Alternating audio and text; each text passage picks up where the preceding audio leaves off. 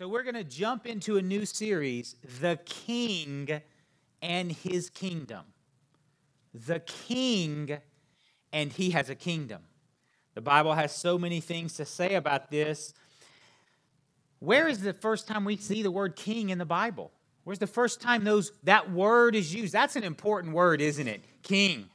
The King, eternal, immortal, the only wise God. Where does that all start in the Bible? It starts in Genesis 14. You can turn there, but before we jump into Genesis 14, I want to show you a diagram so we understand a timeline here to help us understand what's going on in God's eternal kingdom. It's a little fuzzy, but you can read it right here. You see, from creation to Abraham, which is Genesis 1 to chapter 11, 2,000 years of world history, like a third-ish of it. 2,000 years of world history in just those first 11 chapters. And in chapter 12, everything's going to slow way down. The reason it's going to slow down, and we're going to have all this specific information about Abraham, Isaac, and Jacob, about the faith of Abraham, about his relationship with God, which is going to foreshadow justification by Jesus Christ through Jesus Christ alone on the cross, right? It's going to slow down because God, in His eternal universe, only spends a few verses talking about all His creation. The first 2,000 years is 11 chapters, but when it gets to Abraham, it slows way down because God wants us to focus and emphasize. Now, if we all drove 25, 30 hours at 70 miles an hour to the Grand Canyon, I'm not spending 15 minutes. We're going to see the Grand Canyon. We may even hike it a little bit. If you get left in the bottom, you get left at the bottom. But I want to see it. I didn't do all this work just to spend a little bit of time there. I want to have an emphasis and look at it. So that's what God's doing. In the eternal, infallible Word of God, He's saying, slow down. We're going to talk about the King and His kingdom. All right, hopefully that helps a little bit. There's an emphasis. It's the same in the New Testament. If we read it, there are 89 chapters in the four Gospels. 4 chapters cover the first 30 years of the life of Jesus. Just 4 chapters for the first 30 years. 85 chapters cover the last 3 years of His life, His ministry. 85 of the chapters are about the last 3 years of His life. And 27 of those 85 chapters are about the last 8 days of His life. Jesus is saying, the God of the universe is saying, slow down. It's all about the cross, isn't He? He's giving us an emphasis there, even in the New Testament. So let's go to Genesis 14. We have to take a look at this. This is the first battle and war we find in the Bible. This is the first time the word king and kings are used in the Bible. And I have to set this up. In Genesis chapter 12, God has spoken to a man named Abram. He's saying, blessing, I will bless you. Come out from among them. I'm calling you to a new place, and your descendants are going to be as the sea, as the sand of the sea. I've called you, and I'm going to use you. Actually, and through you, all the nations will be blessed. We know that Jesus is going to come through the line of Abraham. Abraham's going to make the great faith proclamation. He'll be justified by his trust in Christ, in God alone. So in Genesis 14, we find the first battle because Abram left his family. He went to Canaan, but he didn't go alone. He took his wife, he took his servants, and he had a lot of possessions. He was in his 70s already, and he took his nephew Lot. The first battle we're going to see here is going to be because Lot was taken. So what happens is they get to the area, Lot's successful, Abraham's successful. Living in cramped quarters always causes strife and conflict. So Lot comes to Abraham and says, look, our herdsmen are getting into, we're having all these issues. We need to spread out a little bit. Abraham says, okay. Take whatever land you want. It's yours. You go left, I'm going to go right. You go right, I'll go left, whatever you want. So Lot says, okay, I'm going to take this area over here. But it was farther beyond, and he gets right up next to the famous city, Sodom. And what happens is, unbeknownst to Lot, because he's right next to the wicked Sodomites, Sodom and all those kings have been subject to another king for 12 years, where they're sick of it. Taxes are too high, the Wi-Fi is horrible, they're sick of it. they throw off or attempt to throw off in a coup to get free. It is an unsuccessful coup. And heads are going to roll if there's an unsuccessful coup, right? So it's unsuccessful. So the king comes in and he just wipes them all out, and he takes a bunch of captives, of whom are Lot. He's got Lot with him. So now you understand the backdrop. Now we can pick up in Genesis 14, 16 to 23. Now this is a long intro, longer than my normal. You know, you watch those movies that the movie starts out and then it jumps to the middle and then it goes back to the beginning and maybe it jumps another part and it comes back. So to understand this passage, we're going to have to, they're not going to read it in its entirety. I'm going to stop and we'll read something else and then stop and then we'll go back. So Genesis 14, 16. Here we go. You guys watch movies, so I know you can handle the back and forth.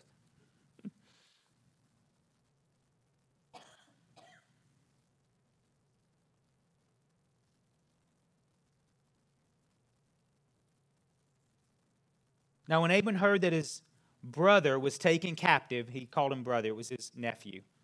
He armed 318 trained servants who were born in his own house and went in pursuit as far as Dan. He divided his forces against them by night, and he and his servants attacked them and pursued them as far as Hobah, which is north of Damascus. So he brought back all the goods and also brought back his brother Lot and his goods, as well as the women and all the people. Okay, so we see Abram functioning as a military leader. This is the first battle we see in the Bible. It's just kind of out of nowhere. He shouldn't have won it. There's a conglomerate of kings. He's got 318 trained servants. I mean, that's like Cajuns in boats with shotguns. I mean, they're pretty good, but it's not a standing army. It's pretty good. How in the world and why in the world is he successful in this endeavor when all the kings couldn't even overthrow the king that was over him? How in the world? We find the answer just a couple pages back in Genesis 12:1. Now the Lord said to Abram, "Get out of your country, from your family, and from your father's house to the land that I will show you. I will make you a great nation. I'm going to be with you despite what's going on in the world, despite the kingdoms that rise and fall, big and small. I'm with you." And that trumps everything. "I will bless you and make your name great, and you shall be a blessing. I will bless those who bless you and curse him who curses you. And in you all the families of the earth shall be blessed." So Abram departed as the Lord had spoken to him, and Lot went with him. Now we see why in the world he was able to do this. How in the world are 318 trained servants going to whip a king? It actually was 3 kings, a conglomerate. How in the world? Because God said, "I'm going to bless you and I'm with you." I'm not with them. They don't call on my name. They don't know me. I'm with you. So now we understand how this battle is even possible. How the first battle and all the battles throughout history are God's, not man's. I haven't spoken for 2 weeks, first time since I started the church. It probably shows. I've been pent up for 2. The first week was a great break. Oh, it was great. I don't have that many breaks as a young church, as a church planner. So I had 2 weeks, the week before last, and last Sunday I was off. Well, listen, by like Wednesday, I was like, okay, that's enough break. Come on, let's go. I've been in the Word. I'm just loving it. I'm soaking in it. So it probably you can tell. It's not extra coffee. It's actually just 2 weeks break.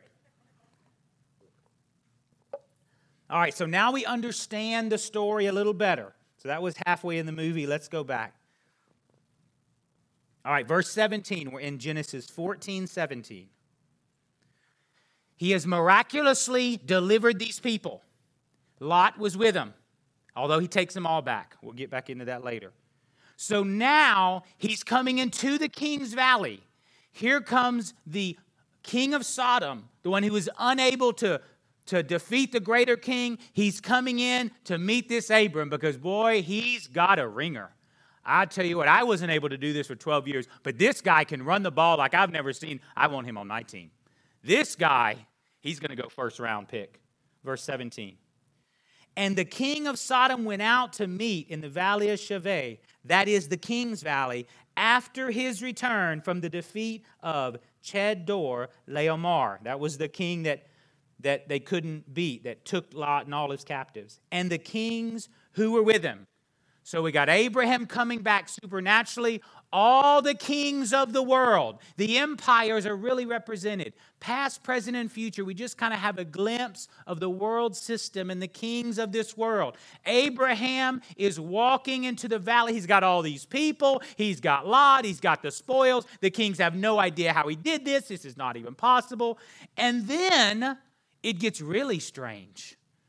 The kings are coming from this direction. Abram's walking in. Verse 18. Then Melchizedek, king of Salem. Okay, we got to stop there. We're going to go back in the middle of the movie. Wait, who, what? Who is this mysterious Melchizedek? We got to find that answer because Scripture interprets Scripture. The answer is found in Hebrews 7.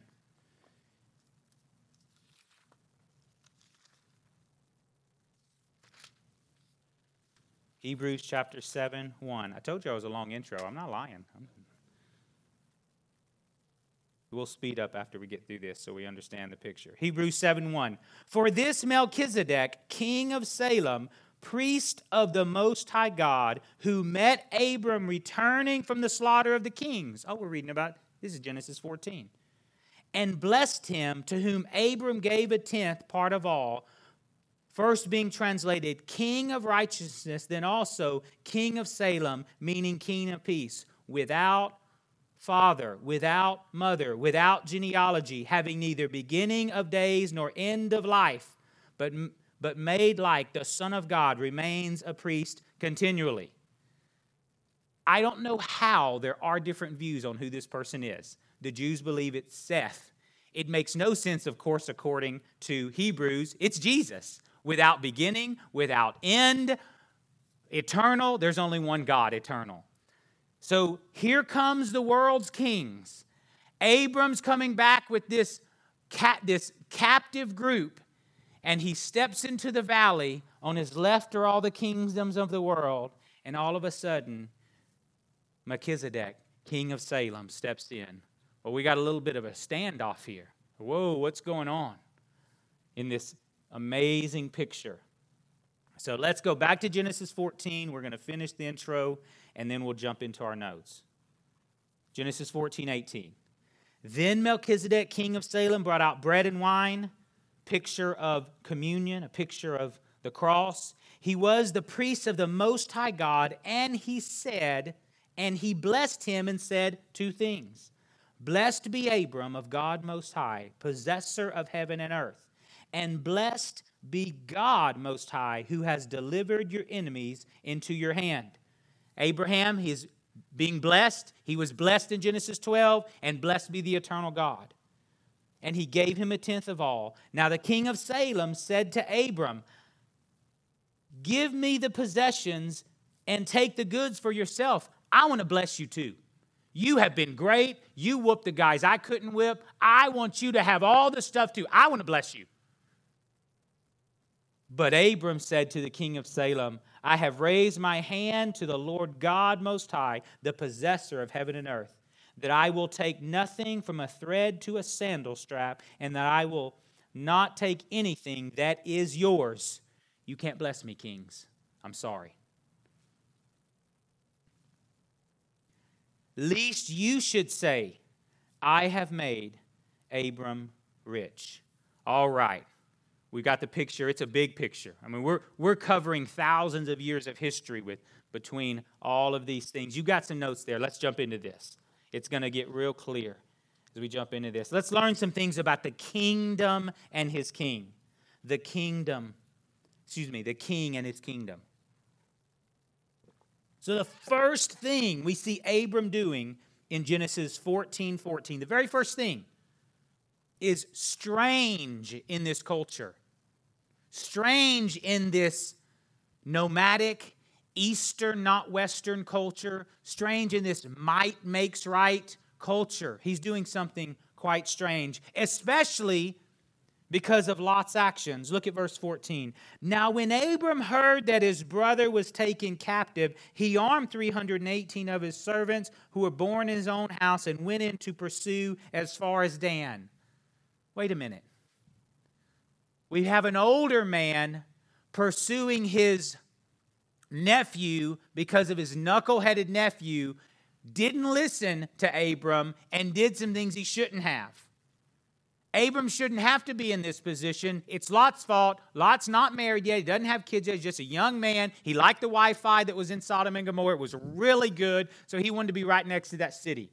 Abram's out there in the terebinth trees. So he and his men were so close to that city, right by that wickedness, they got swept up in it, got captured. But Abram stops everything and says, hold on. I'm going to take all my men, people raised in my own house, kids that I knew that are now grown, I'm going to put their life in danger. I'm going to go against overwhelming odds, servants who aren't trained, against trained killers. Because Lot came with me, and I'm going there. He doesn't owe that to Lot. There's something brewing in Abram's heart and in his mind that doesn't come from this planet. It's brewing in him from Genesis 12 that God put in there, and I'll tell you what it is. It's grace. It's undeserved favor. Number one on your notes. Grace is always an action word in God's kingdom. I think of grace. I think of like an old lady, don't you? Just, oh, so sweet. Oh, yes, grace. Oh, amazing grace. It just all these, I love the word. It's obviously such an important biblical word, but you just don't think of it as get your swords, it's time to go. That's not the first word that pops in your head when you think of grace, is it? Not mine. But in Abram's mind, it's undeserved favor and grace that bubbles up in him, and he says, arm yourselves. I know Lot doesn't deserve this. I know you're putting your own life in line, but I'm going to do it. I'm going to fight with you. He didn't command his servants. He fought with them. He was right with them if you read it. He said, and we're going to, by grace, go and see if we can set these people free. Grace is the action words of his kingdom. We live in grace. That means we live in action. In action, in action, in action. We need to see that so clearly. Proverbs 22:11 says this. He who loves purity of heart and has grace on his lips, that's action. The king will be his friend. A beautiful picture in the minor prophets before the long period of silence, 400 years of silence before the cross. Well, those words are better be important because you got a lot of generations depending on them. 400 years of silence between the Old and New Testament. What's going to be said toward the end there that's going to sustain and hold those people into the birth of the Savior? It's found in Micah 7:18 and 19. Who is a God like you, pardoning iniquity and passing over the transgression of the remnant of his heritage?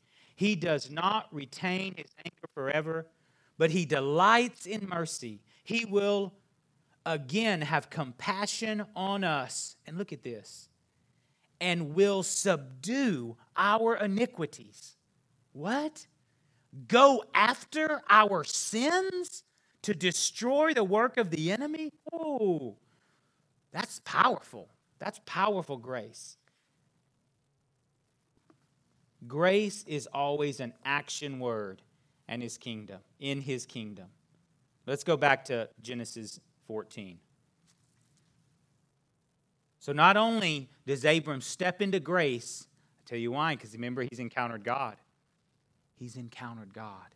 And although the culture is different, all these worldly kings are different, Abraham has the heart of God beating in him because he's encountered God, and he's learning how to, I'm going to walk in the grace of God with others. Verse 16, Genesis 14:16. So he brought back all the goods and also brought back his brother Lot and his goods, as well as the women and what? And the people. Okay, what people is that? What people were taken? The Sodomites. Abram was a wealthy man, and he had 318 servants. He could have rolled up in those kings and said, look, you can have it all. I'm just going to give you a ransom. Hey, take 10 of my servants. I just need Lot. I don't give a rip about the other ones. They're junk anyways. They're sinners anyways. They made their bed. They can lie in it. But not this man of grace. Oh, no.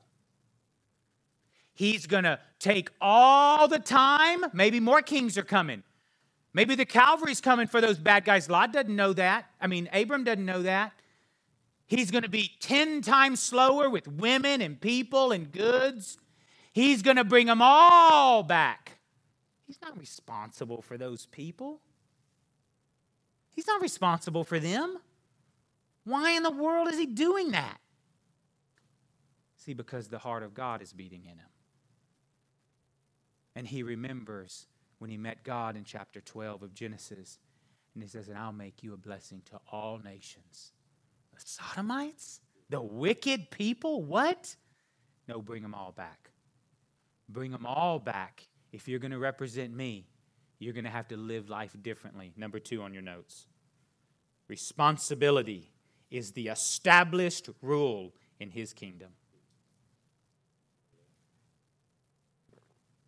It's established. It's set. It doesn't change. It doesn't matter your culture. It doesn't matter what's going on. Responsibility above and beyond is the established rule in the kingdom of God, right? Amen? That's what it is. It's established. So he brought back all the goods and also brought back his brother Lot and his goods, as well as all the women and the people, even though I would have cut a deal. Yeah, that would have been a lot easier. We could do this a lot quicker, a lot easier.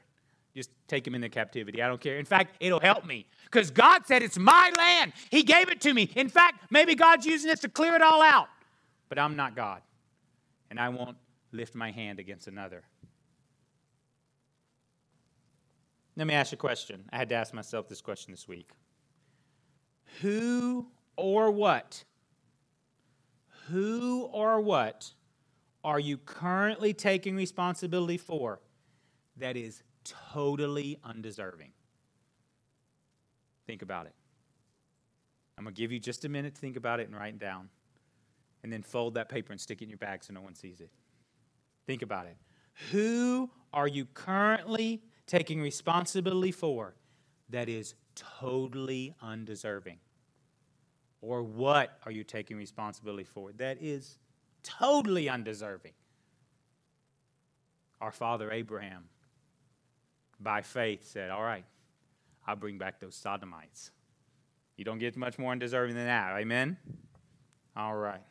You got it written down? You wrote it really small, folded it up? Let's look at this picture from our Savior's perspective in Romans 15. Listen to what Paul wrote. Romans 15. 15:1. We then who are strong ought to bear with the scruples, the weaknesses, the frailties of the weak, and not to please ourselves. Let each of us please his neighbor for his good, leading to edification. That's good. That culture sounds good. For even Christ, he's the example of all things, did not please himself, but as it is written, the reproaches of those who reproached you fell on me. Taking responsibility for whatever things were written before. Are we reading Genesis 15, 14? Was that written way before? For whatever things were written before were written for what? Our learning, that we through the patience and comfort of the Scriptures might have hope. Now may the God of patience and comfort grant you to be like-minded toward one another according to Christ Jesus, that you may with one mind and with one mouth glorify the God and Father of our Lord Jesus Christ. Responsibility is the established rule in his kingdom. It won't change. That's the way we live our life because we just want to be like Jesus. All right, let's keep going here. Verse 19. We're in Genesis 14, verse 19. So all the kings are right there. They're in the King's Valley. Abram's right here.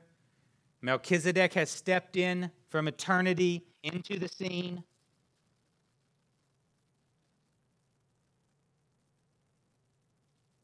Verse 19. What's the first thing out of Melchizedek's mouth? And he blessed him and said, Blessed be Abram of God Most High, possessor of heaven and earth. Kings of the world, Abram, I've already told you this in Genesis 12, but I want to reiterate it to you again. You're mine. You are mine, and I'm going to bless you. You have followed me by faith. You have left your city. You've left your family. You've come and done exactly what I told you to do. Blessed be Abram of the God Most High. See, because he's talented. He's wealthy. He's smart, too. If you read the military strategy of Abram, it was smart. He divided his forces, so he looked bigger than he was. He came from multiple directions. He came at night. They often were in tents. He cut those tents lines. Those tents fell in. They probably half of them killed each other. This guy, the hand of the Lord is upon Abram. Everyone sees it, and the kings want him, like I said. Man, I want this guy on our team. And God says, hold on. He's already mine. I've already spoken for him. I've already proclaimed on him that he's mine in Genesis 12.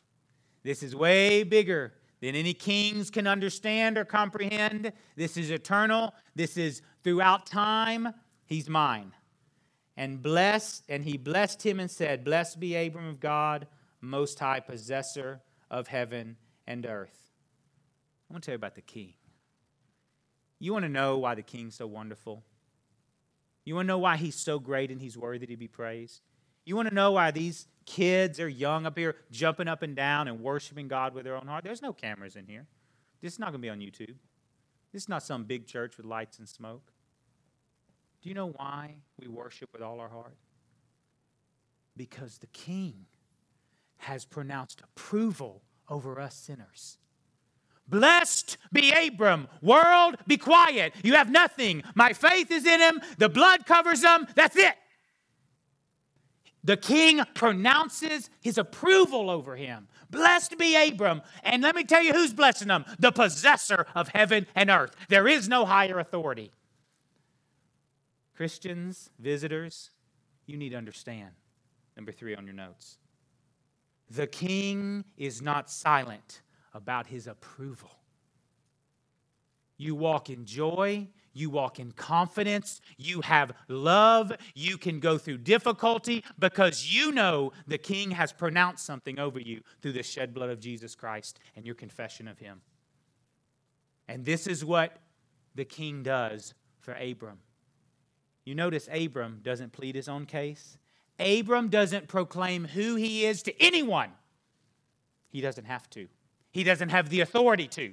He doesn't have the rank to, even though he's just won it all. He looks really good. I mean, he could build a platform right here. He could build a city of Abram right there. He says, I'm not doing this. He said, if the Lord wants to build up, he can. If the Lord wants to tear down, he can. He says, oh, that's my man Abram. Let me pronounce who he is. So the king steps in and says, that's mine. The first time we see the king, eternal and immortal, standing in contrast to the earthly kings. First time we see Jesus, it's as a king.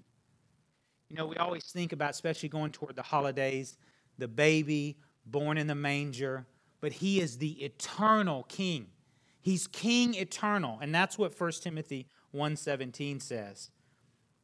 I think I skipped that earlier. We need to look at that. 1 Timothy 1:17. Let me tell you why you need to look at it. This is a pastoral epistle. 1st, 2nd Timothy, and Titus, they're for everyone, and Titus are for everyone. But they're specifically for spiritual leaders. They're specifically for anyone who's going to stand on the stage, whether it's 6 foot or 6 inches. This one's 6.5 inches, so I'm headed up. Let me tell you the way, look at this, the way 1 Timothy starts. Paul's talking about his salvation, and then he just turns a switch on. He says, now to the King, eternal, immortal, invisible, to God who alone is wise, be honor and glory forever and ever. Amen. There is no one, Paul says, who has any business standing before anyone saying anything about God. Please understand, I'm not exalting myself. I'm just building this up to a point. Who doesn't understand the fundamental and absolute principle that He is God, that He is King eternally and forever and ever has always been and will only be. That is the litmus test for anyone talking about God in any way. That He's the King eternal, always and forever, and has always been. And can only be that. Amen? That's how you know if someone knows Jesus. The King is not silent about His approval. Life would be too bad, too hard. This wouldn't be necessary if the King were silent. The forces of darkness or this world or whatever your struggles you've been through, if the King had been silent. But He's not. He's not silent. He has proclaimed His approval on us. And everything else is just small potatoes. No matter what the world is praising us or cursing us, none of it matters. Because the King has pronounced His approval. We have to see this in Hebrews chapter 2 and chapter 11, but first chapter 2.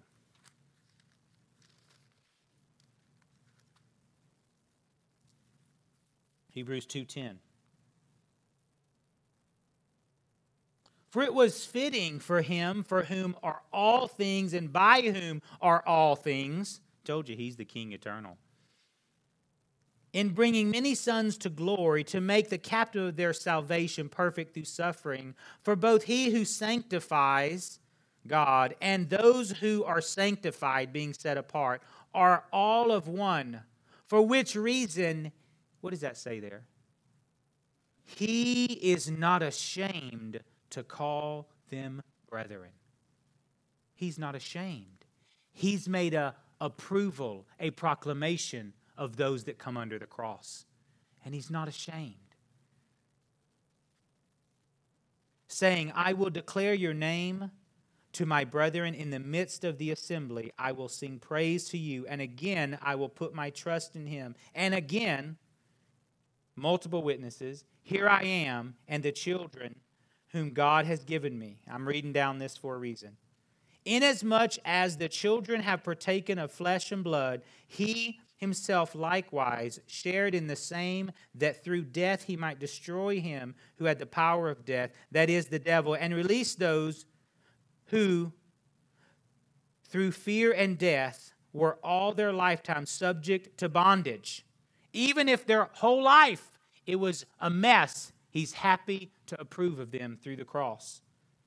For indeed He does not give aid to angels, but He does give aid to who? We're back to Abraham. We're right back to Abraham. And again, chapter 11. Chapter 11 is all about the different people of faith. 11:13. These all died in faith, not having received the promises, but having seen them afar off, were assured of them, embraced them, and confessed that they were strangers and pilgrims on the earth. For those who say such things declare plainly that they seek a homeland. And truly, if they had called to mind that country for which they had come out of, they would have had opportunity to return. But now they desire a better, that is, a heavenly country. Therefore, God is not what? He's not ashamed. Because He's pronounced approval. He is not ashamed to be called their God. For He has prepared a city for them. Verse 17. How does it start out? With all the examples of all the great men and women of faith. Who starts it out? Abraham. And it all starts with the king and his kingdom in Genesis 14.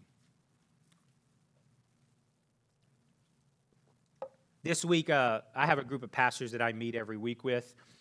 Just a group of pastors. Most of them are retired. Most of them are church planners, are twice my age. Great, loving men, pranksters, goofing off all the time. If you walk in, they're going to insult you as soon as you get in there. But it's a small group of pastors, and they love me and love hanging out with them. So Wednesday, I went to go hang out with them.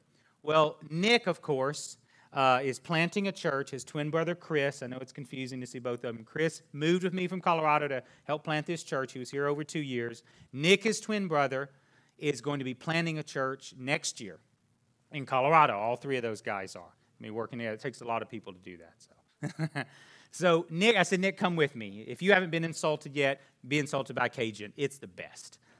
So we get in there, and as soon as we walk in the door, I say, hey, listen, this is Nick. He's new. He's going to be planting a church next year in Colorado, where he's from. Well, it was fresh meat, blood in the water. Of course, Marshall Clotio, the most loving and pastoral of them all, is trying to feed them and love on them. And you want some figs? Nick don't like figs. That's a Southern thing. Figs, don't give Nick figs. So they're just messing with him, where you're from, and this and that, and has Satan appeared to you, and all this kind of, they're just messing with him. It's just goofing off. That's what I love about the group. It's not some big spiritual thing. It's just wonderful. Well, at the end of it, I don't mean it like that. That sounds horrible. Let me rephrase. You just get to relax and be there and hang out. You have nothing to do. You have nothing to prove. You don't have to pray or preach or do anything. It's just great to just relax, be with these guys. So at the end of it, they're just goofing off the whole time, and just, it's like old men in a coffee shop have nothing better to do except mess with this young kid. Well, then we get ready to leave, and they say, hey, listen, we're going to pray for you. Boy, the switch went off in that place. They said, hey, come here, we're going to pray for you. Nick, I said, look, I'm not old enough to do this. Y'all pray for him. I'm telling you, these 6 men, we counted up, have over 130 years of ministry between them. One pastored for 39 years. Robert Wells pastored Harvest Time Church in Abbeville for 31 years. He's the one who led the prayer. And a switch went off. A switch of approval, a switch of power, a switch went off. And I thought, oh my. Nick actually is going to be encouraged after he leaves. He's not going to think, what's wrong with these old Cajuns? They loved him and prayed for him and prayed over his wife who wasn't even there. I mean, just poured it out over him, because before he left, there was a clear understanding that they approved of him. Before the living God, before prayers, laying on of hands and all of that, even though they messed with him for like an hour straight. Nick knows that they were with him, that they were for him. And in fact, he gained some prayer partners. Amen? We must be clear in our approval of what God says is righteous and good. We can disapprove when he says it's wrong. And we must live in his approval. His approval is confidence, life, joy, and peace. And we're going to live in it. All right. All right, let's round third. A couple quick ones here. Let's go back to Genesis 14. We've got to finish this out. We honor the word here, if you didn't notice. It's about the most scriptures I've ever used. Whew, I've got to keep it straight. Back in Genesis 14.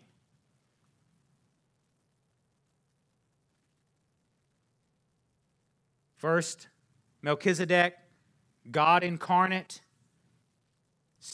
Christ pre-incarnate, let me say that correctly. Steps forward and he says, blessed be Abram. And then he says, verse 20. He says, blessed be Abram, verse 20. And blessed be God Most High, who has delivered your enemies into your hand. Abram, you know who won this battle.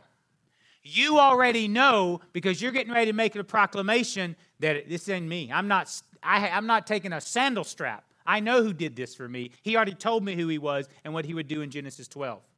But so that all the kings of the world know that everything and everyone must bow their knee and confess Christ as Lord. And if there's going to be a blessing, if there's going to be praise, if there's going to be anything, it's blessed be God Most High, who has delivered your enemies into your hand. Let me tell you about the kingdom. Number 4 on your notes. Praise is a command of the king. It's not a suggestion. He says, Abraham, you're blessed, pronouncing who he is over him. And he says, I'm going to tell you about how the kingdom works here, because I'm the king, eternal, immortal. And blessed be God who is most high, who has delivered your enemies into your hand. And the foreshadow of the delivering of salvation is really right here. And praise is a command of his kingdom. Christians, we are commanded to praise. It's not a suggestion. It's not encouraged. It's a commandment from the king. That's the way his kingdom functions. What did Chris read earlier from when Isaiah in chapter 6 steps into heaven and sees angelic beings beyond his comprehension? If his hair was not white and standing on end, it was after that. He steps into heaven, and what does he see? Praise in such a way he cannot comprehend. The seraphim covered feet, covered faces, and cried, holy, holy, holy. Praise incomprehensible to the human mind, because praise is the commandment of the kingdom.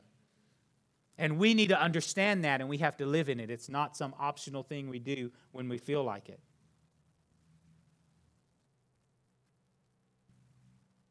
All right, one last thing here. One last thing. Worship team, you can come up and get ready. Verse 22. But Abram said to the king of Sodom, look, Abram, I want you on my team. We just whooped that guy who had allegiance over, who was lording over us for 12 years. We whooped him. You come with us and those 318 special forces apparently, and we are going to rule this kingdom. We're going to rule Canaan. We're going to have it all. He says, oh no. No. I know what you want, King Sodom. And I think I know who's pulling the strings behind you, King Sodom. It's actually the God of this world. And he's pulling your strings. You may not even know it. And he's saying, give allegiance to me. It sounds very familiar if you go to the beginning of Jesus' earthly ministry when he's led by the Spirit to the desert. And Satan says, bow down and worship me. And you can have it all. Same thing. Lastly on the notes.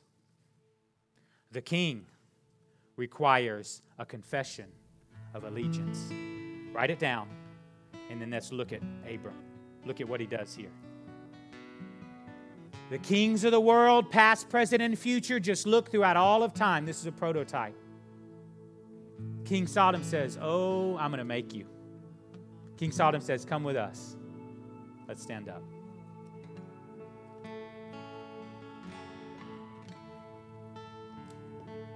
But Abram seems like he almost stops him mid-sentence.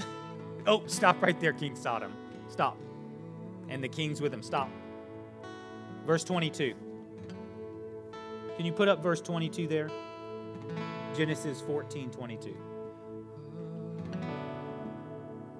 But Abram said to the king of Sodom, I have raised my hand to the Lord, God Most High, the possessor of heaven and earth. You don't understand. I'm already a member of his kingdom. There's no dual citizenship. There's life or death.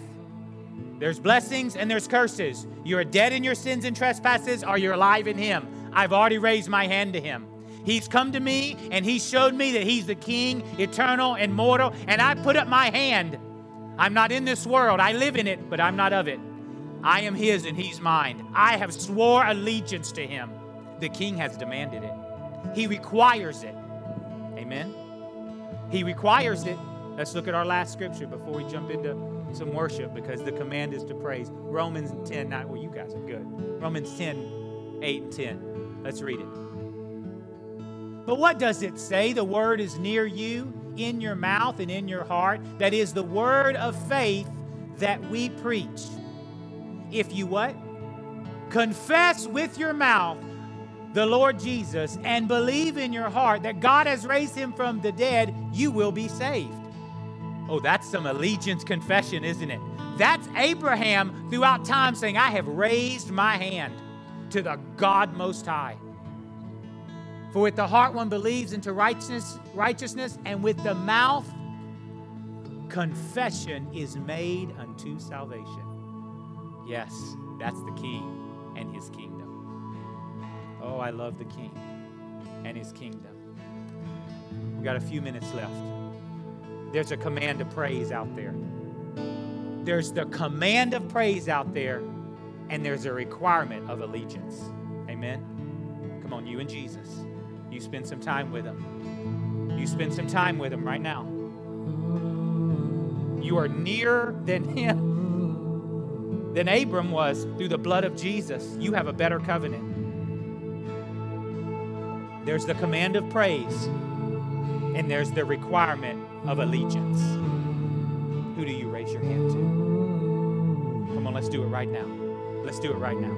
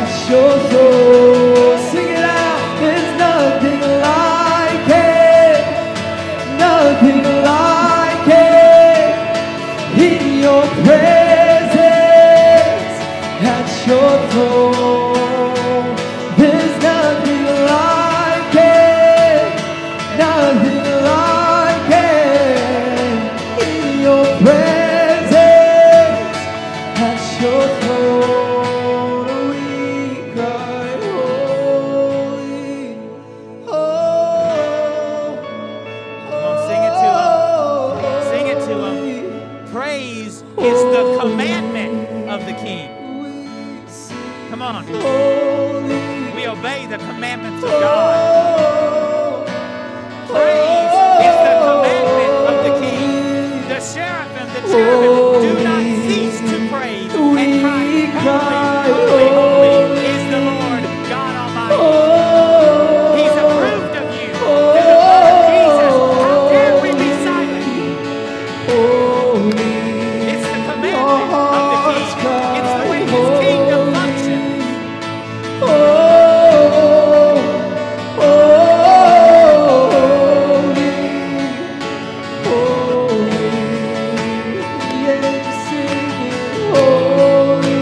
Come on, lift your hand. Like Abram said, the Bible says he lifted his hand. I will put my hand up to the Lord God Almighty. I We cry, Sing to him.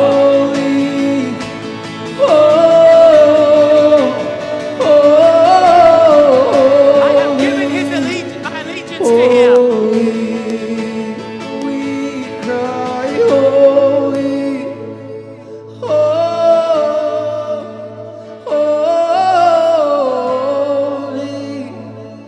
holy.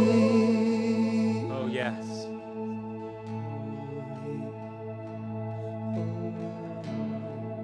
Before we leave, with all hearts and minds and bodies focused on Jesus, if you're here, you say, I haven't been praising because I have not put my allegiance to Him. I have not said He's the Lord God of heaven and earth. I have not lifted my hand and said, that's it, the world, I don't care about it. You can't have me, I'm His. If you're here and He's not your King, He can be today. If you'll confess with your mouth and believe in your heart on the Lord Jesus, just like He said.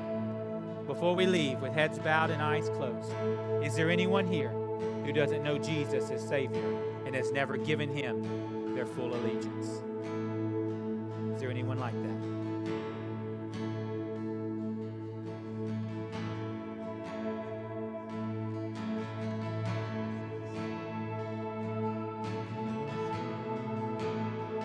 One last time. Here, tell them one last time. One last time. You're getting ready to leave. You're going to have your whole afternoon. You got friends and football and all those things. But first, He's approved of you through the blood of Jesus, and the command of praise has come out. So we, come to Him and say, oh yes, my allegiance is to Him, and I will praise. One more time. Come on, the command of praise has gone out. We will be obedient servants, obedient children. Like it, nothing like it. In your presence, at your throne, there's nothing like it. Come on, tell Him how great He is. Nothing like it. Tell Him how In your thankful you are. presence, And He said blessing. at your throne, And He said the blood. there's nothing like it. Nothing like it. In your presence, at your throne, there's nothing like it. There's nothing like it. In your presence, at your throne, we give it all. Nothing like it. There's nothing like it. In your presence, at your throne, we worship you, Jesus. Thank you, Now, we're not going to stop praising Him when we go out of these doors. The command of praise has gone forth. It's not going to end here, right? It starts here. It's going to carry you through your day, your week, and His blood will carry you through this life until you see Him face to face. Amen. Let's pray and close. Lord, we thank you. Oh, we thank you for your kingdom, eternal, immortal. We thank you for the faith of Abraham. We thank you that we can learn from him. We thank you for the blood of Jesus in our life. Lord, we lift our hand, oh God, in our heart and every part of our being, and we say you are the Lord God Almighty. All praise and all glory belongs to you and you alone. The kingdoms of this world may come and go. They have no place in our life. We are yours, and you are ours. In Jesus, the name above all names, and everyone said, amen. Now give him praise. God bless you. Have a great day.